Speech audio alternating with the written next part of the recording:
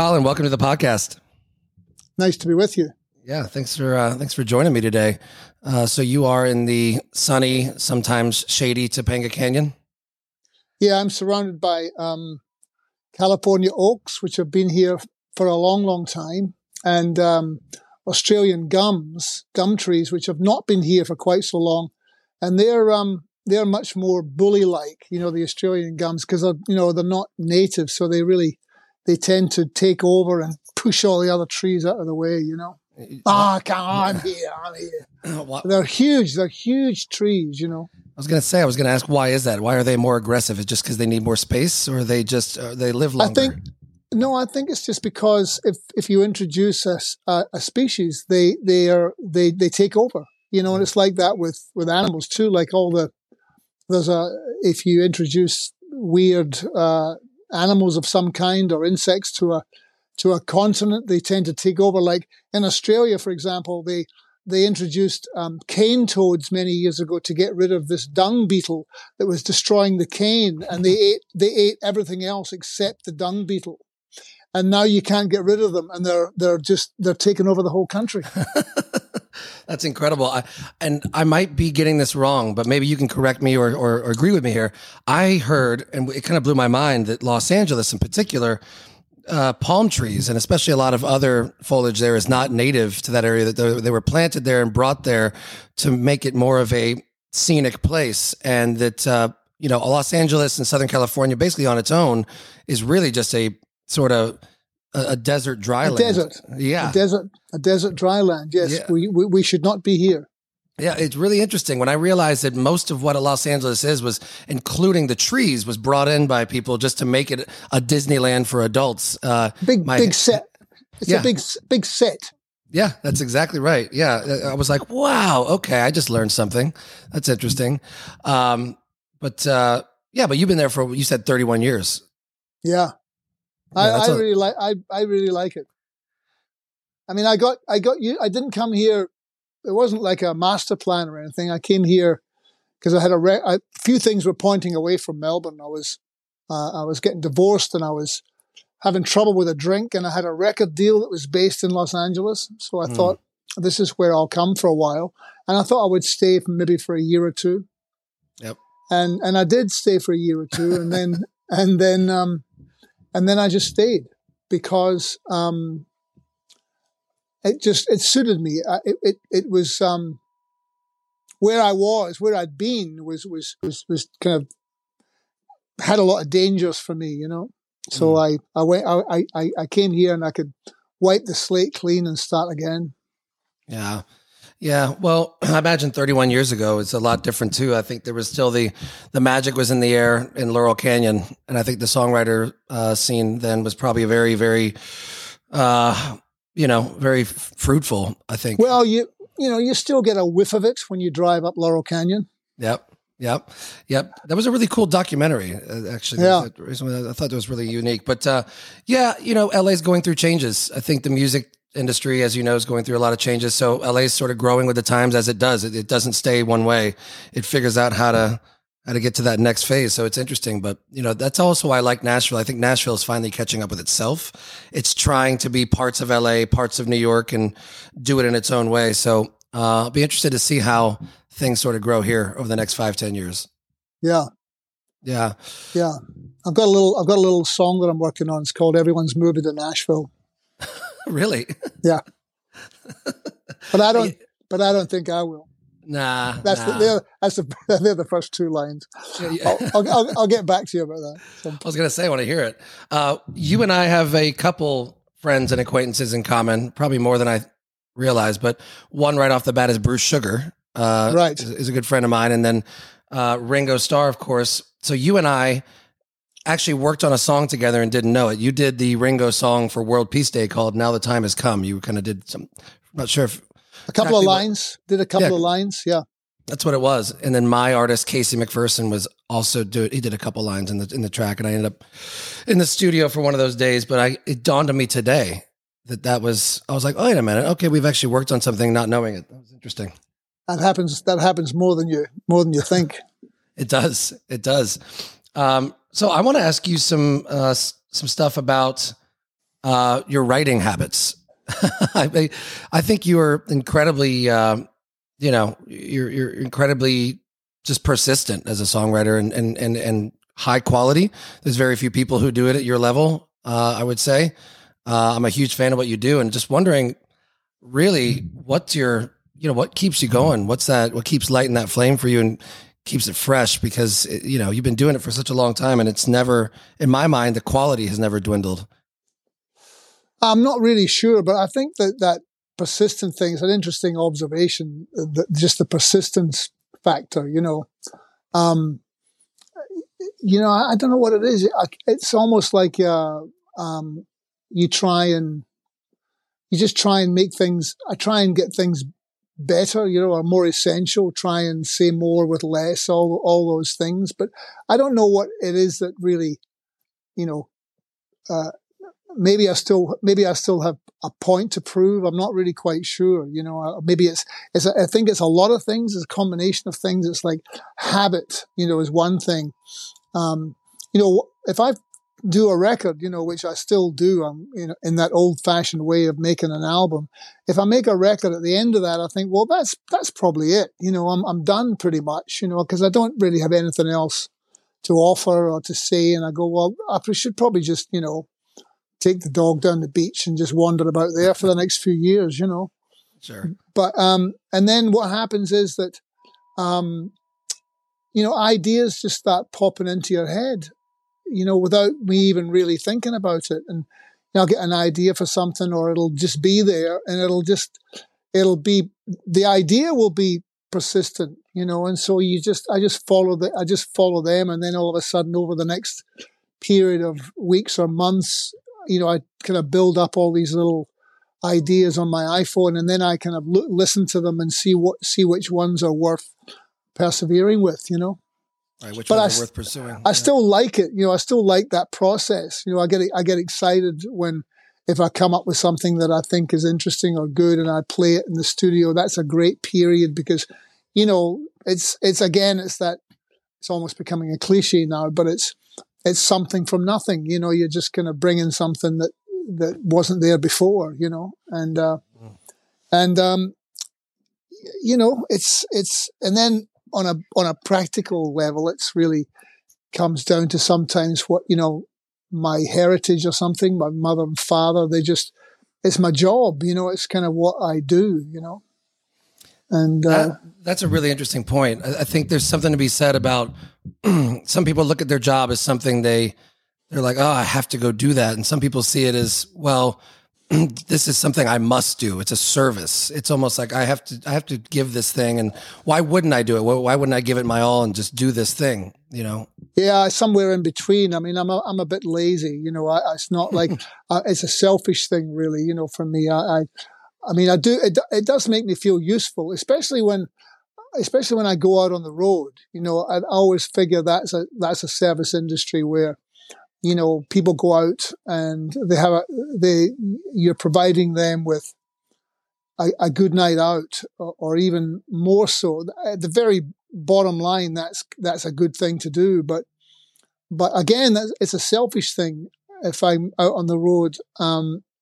Especially because when I got dropped by major labels and stuff, and I started playing live, that was all I had really. I only had the live audience, and they kind of got it. They understood what I was trying. Why I was still doing it. They understood, what you're going for. It's just kind of trying to make sense of the day, or trying to make sense of your place in the world. And then that's the connection, because that's what you realize when you play shows, that's what everyone else is trying to do, because nobody knows what the fuck's going on, everyone's kind of going, oh, I don't really, but they can't say that to very many people, so they come and see you play, and they go, okay, give me what you got. And you connect. It's a good form of human contact in that way. Yeah, it almost takes that validation, as much as it might seem like it's feeding the ego. I think as a writer or musician, the validation of finally getting out, playing the stuff for a crowd, if you're in your house for 2 years writing something, you've never played it for somebody, like you said, you don't know what the fuck is going on. You don't know if anybody's going to like it. You don't have any idea, especially if you get dropped by a label. You're thinking, oh, fuck, they don't get it. Nobody's going to get it.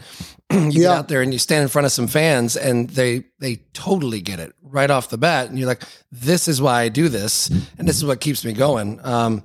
But it is weird. Without that live interaction, I think it's really difficult.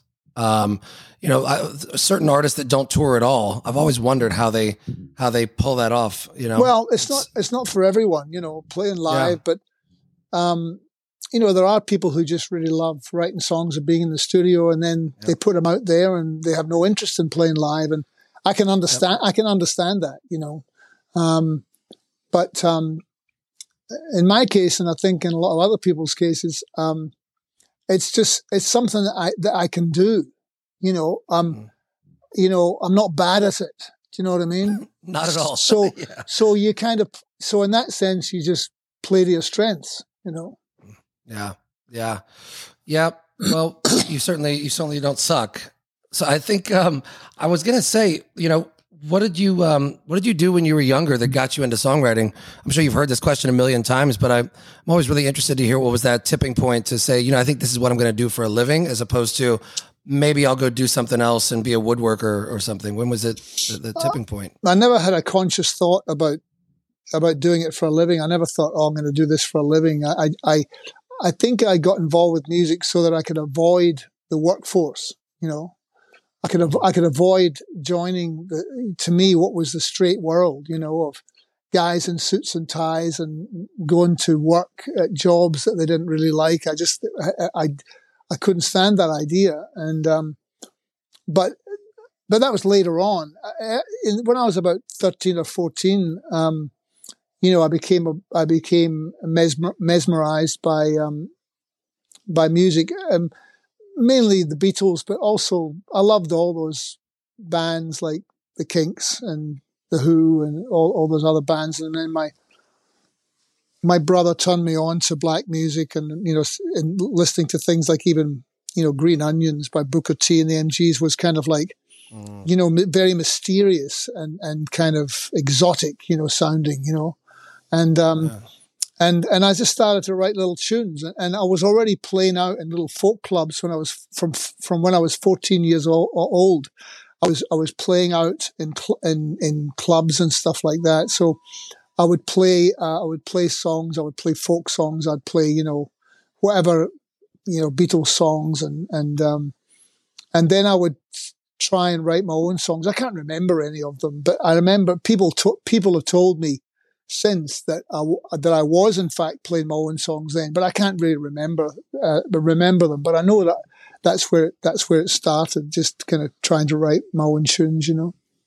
That's so cool. I have similar experience. I wrote a bunch of songs in my 12, 13, 14, 15, and I know I probably wrote a couple dozen. I can't remember them at all. And I think at some point there were some recordings or cassette tapes of them somewhere, but that's long gone. Yeah. Lost somewhere. Probably not. It's kind of probably not such a bad thing, to forget those early ones, But that which was interesting about Lennon and McCartney, who got together when they were young, and they wrote them together. I think they can remember a lot of their early ones, because they say there were hundreds, and I think there's some evidence of that. I think they might have, recorded some of them. That's the key is putting them down in some way, shape, or form. When I was younger, I used to remember the good ideas that I had, but those days are long gone. I have to put it down straight away, otherwise it's gone. Yeah, I feel like there's a memory space problem. It's like the older you get, there's the more stuff up there, and you only got so much space you can fill with your memory. It's running out of hard drive. So do you remember when you first did your first proper recording, when you actually got into a studio and you were like, okay, I'm going to go do this, whether with a band or solo recording? Oh, well, there was a few. I had a few little moments where I recorded, but really the first thing that I did, the first thing that we did was with the Men at Work. Was with the Men at Work band when we went in to record. The first time we went into a studio to record Down Under, and which was originally the B-side of another song, And we went in there with guys who were they were really tech guys. They were really technicians more than anything else, and they were kind of inventors, or they knew about music and so forth and sound, but they weren't really sound engineers. So we went into the studio with them, and we ended up recording a couple of songs which didn't sound very good, really.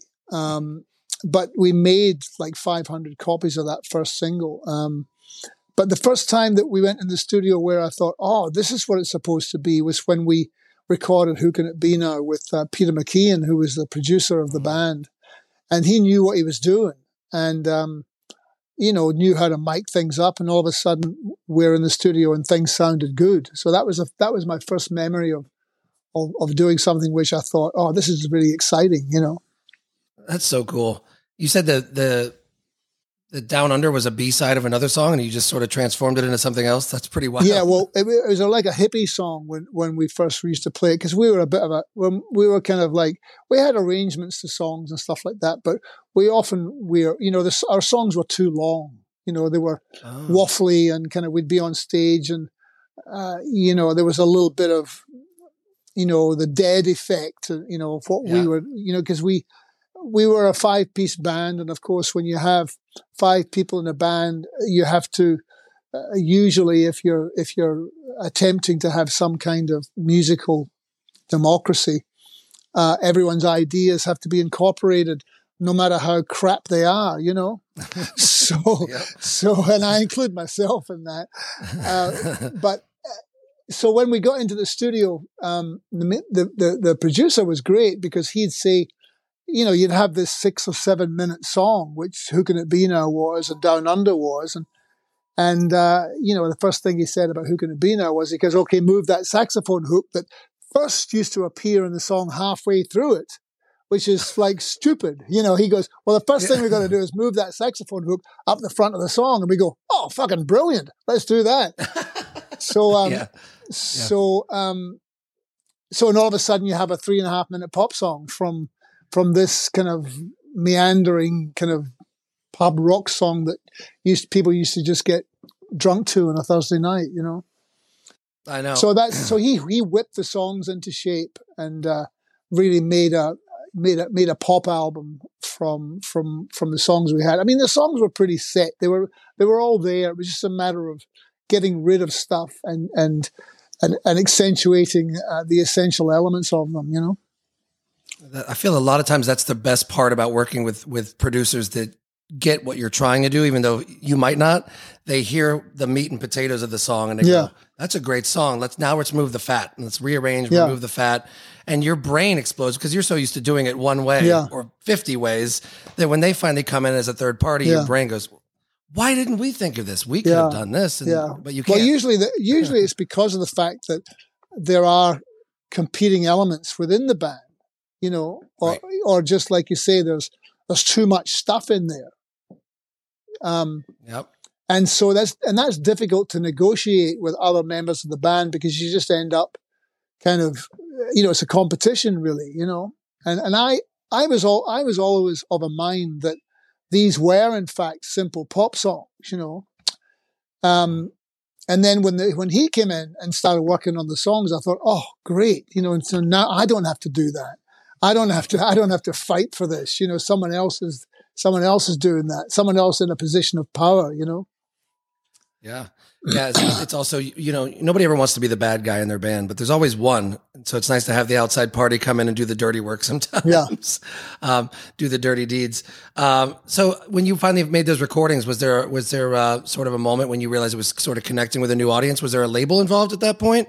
Or did you guys start playing shows and start or continue building a grassroots audience? Or was it something where somebody jumped in right away and started to help?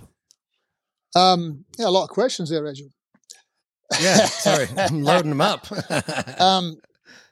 Now we had a very strong live following before we made any records. So we would attract maybe up to like 1,000 people would come and see us on a Thursday, Friday night, wherever we were playing, before we had a record deal. So the first record deal we had was just for a single, for Who Can It Be Now, and then that was with CBS Records, which became Sony, and then so that started to do really well. They released that, and it went to number 2, and so then then they said, "Oh, you better make a record." So we made the first the Men at Work album, Business as Usual, but it was all as far as we were concerned.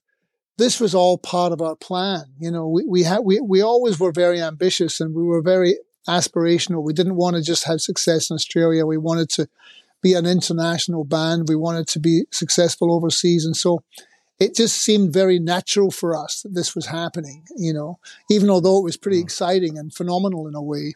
But it was really just when we toured Australia in 1981, before we left to go overseas, when our album had just been released, it's like that moment when you're in a period of ascension. It's like if you're taking off in an airplane, the most exciting part is when you're taking off. Like before you actually, you know, hit the air is always the most exciting part in what you do. And that's what that was. So we kind of knew what was going to happen, but it was just this kind of thing that was happening to us, and you felt like you were in control of it, but you weren't really, or you felt that there were other factors. It was just like it was our moment. There was nothing that anyone could really do to stop this. This was already, the train had already left the station, you know.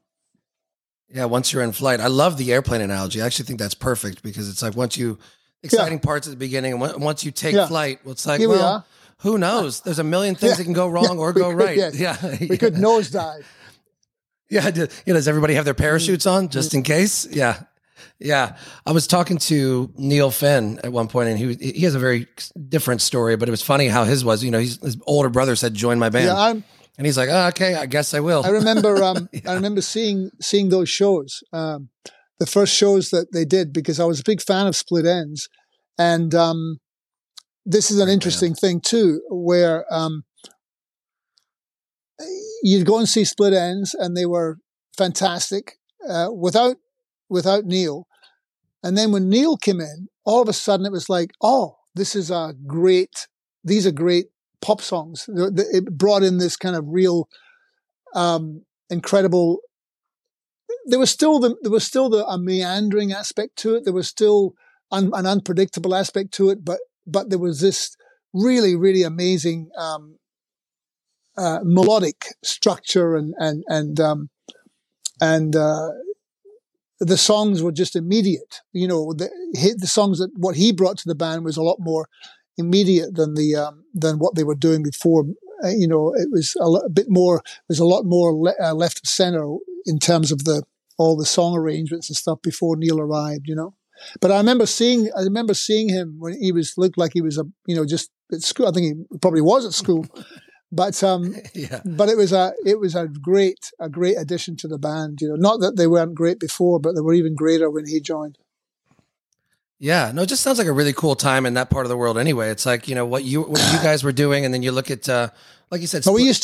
We used to open up for them. We used to open up for Split Enz. I mean, that's what I'm saying. It's just so cool. I mean, you guys had this experimental side to you, and then Split Enz was this almost postmodern progressive rock band, but not really. Yeah. It's like, you know, it's like really, really cool. And then, you know, bands like Marillion kind of came out of the idea of them being Split Enz fans, right? You know, it's like they took what Split Enz was doing and picked up that torch in the 80s. And I don't know, it's such a really cool time. I don't know. It's cool you were there and got to experience that, and you are those people. It's pretty amazing. So you know, I have a million questions, as you can tell, but I'll try and taper them down to something reasonable. So when you guys had your first, you said you went to number 2 on the charts, but when you had your first international success, around what time was that? When you started breaking in other territories? It was pretty soon after that. I mean, Who Can It Be Now went to number 1 in the US, and that was the first single that broke in most parts of the world. And there was a CBS music convention. I think it was in Miami or somewhere, or it might have been either Miami or Puerto Rico, or I'm not quite sure where it was, but there was definitely an international CBS convention, and they all just had the guys in Australia brought this single, and it just said "Who Can It Be Now" on it. It didn't even have the name of the band, and they gave people this single and played the video on this big screen, and it was just really it looked really good and sounded really good, and all these different CBS affiliate labels, different territories, got excited, and we had hits in Switzerland and Israel and Italy and Spain and Brazil and everywhere, all across the world. It started to break around the same time. And the United States was really the last country to pick up on the band. It was actually the album was rejected twice at A&R because they didn't think there was any hits on it. But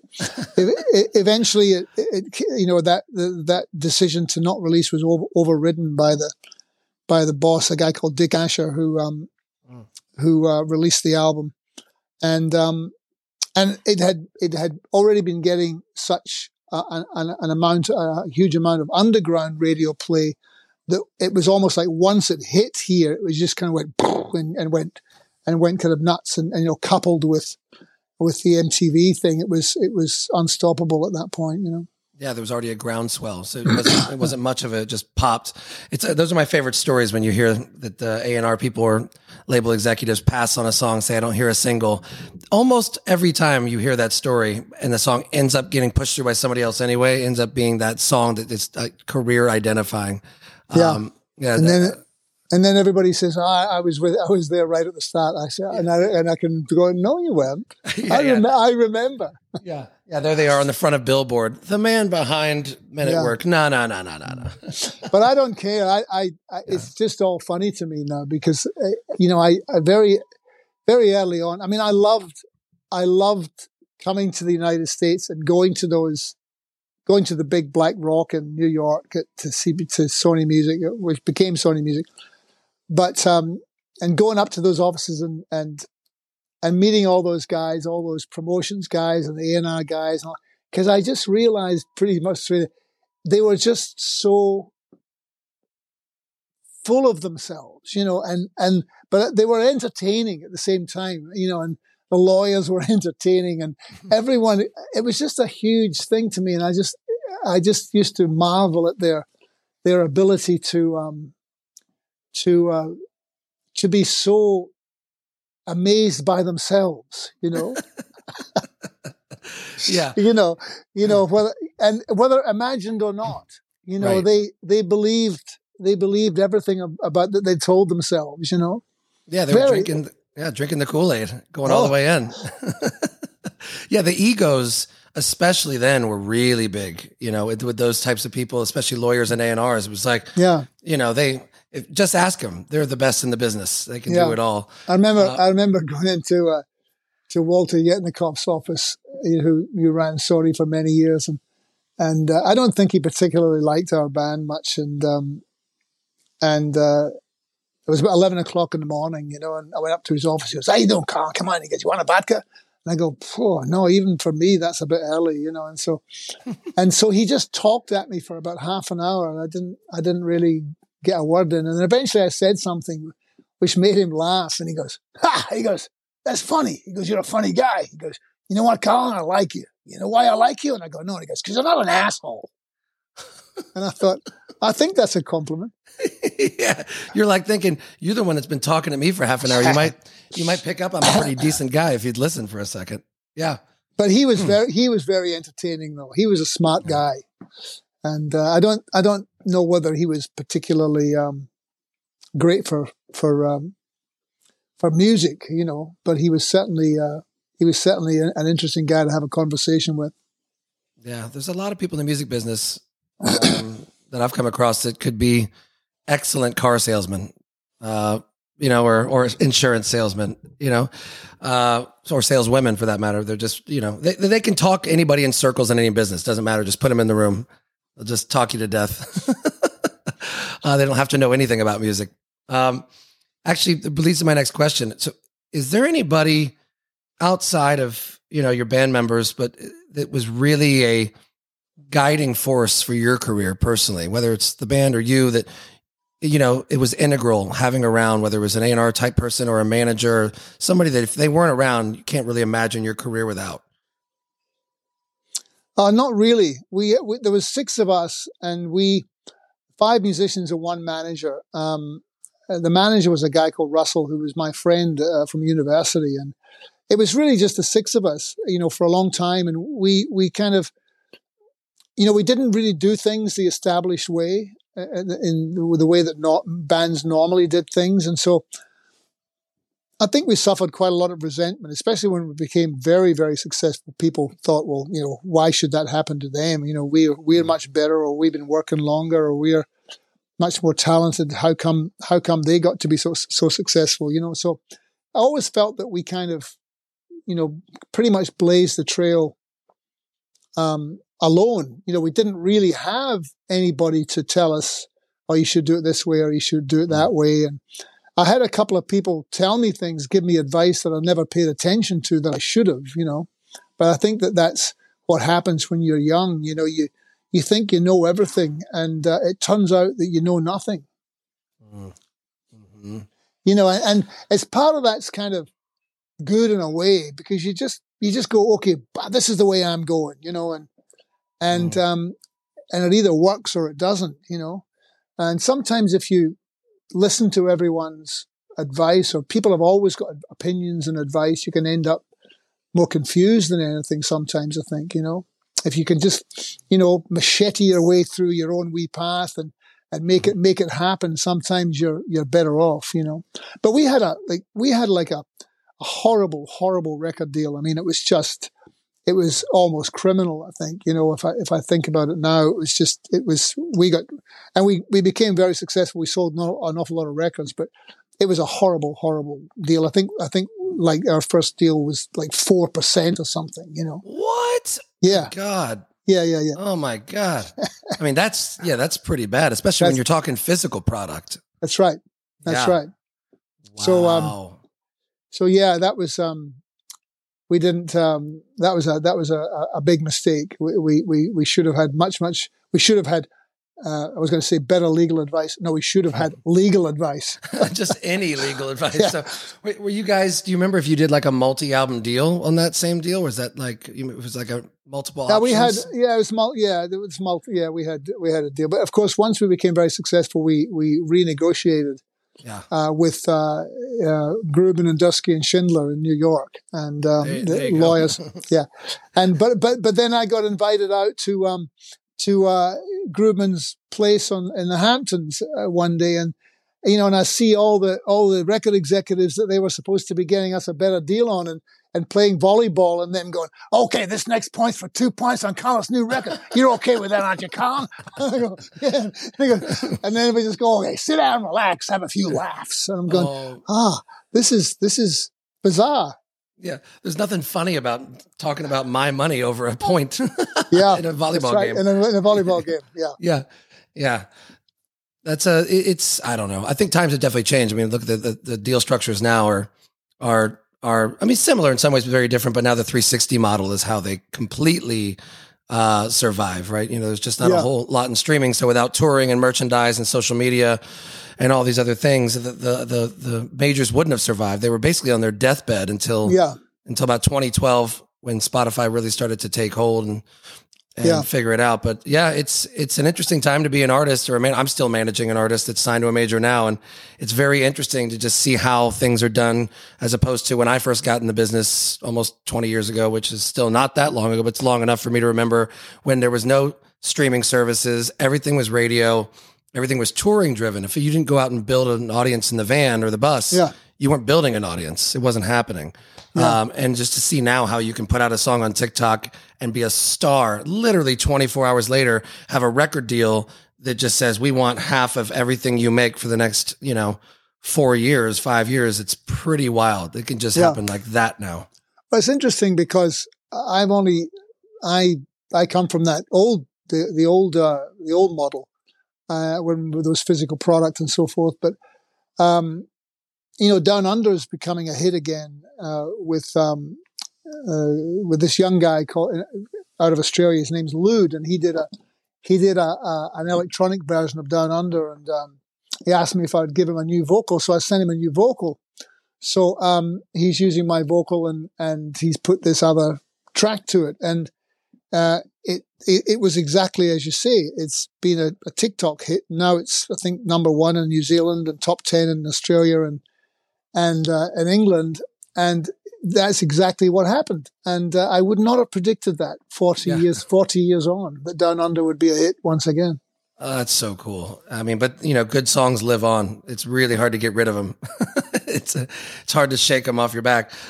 So what are you up to now? I mean, I know that you're still doing the thing and you got some tour dates coming up finally after the past couple of years have been a little bit of, I have witness protection program. Yeah. I have a new album coming called Now and the Evermore. It comes out March 18th. And, I'm out on tour in support of that. I keep making records and I keep saying that this one's the best one, but this one really is the best one. And so I just keep going. I just keep trying to get it better all the time. And I'll do it as long as I can, For sure. Who'd you do this record with? I did it myself. I did it right here in my studio, and I did it with my small group of musicians that I work with. Greg Bissonette played most of the drums, and God, he's a beast. Jimmy Earl and a couple of bass players, and wow. And I have a band here that I work with as well. But just a small different group of musicians depending on what was wanted. And then I recorded some strings in Nashville because I'm signed to Compass Records, which is a little label, independent label out of Nashville. So cool. So they recorded the strings over there. So it's I really love this record. So it comes out March 18. We'll see what happens, and I'll be kind of out in support of that probably for the next couple of years. Yeah, I can't wait to listen to it. I'm definitely coming to one of the 2 nights at City Winery in Nashville. Right. It's only a 5-minute drive from me, so I'm definitely planning on being there. All right. Yeah. Well, Colin, thank you so much for taking the time. And, my pleasure. Dropping some wisdom. And I'll be sure to connect with you when you get to Nashville, and we'll get up and say hey in person. Okay, great. Come and say hello. I will indeed. Thanks so much for your time, man. My pleasure. See you. Take care. Bye. Bye.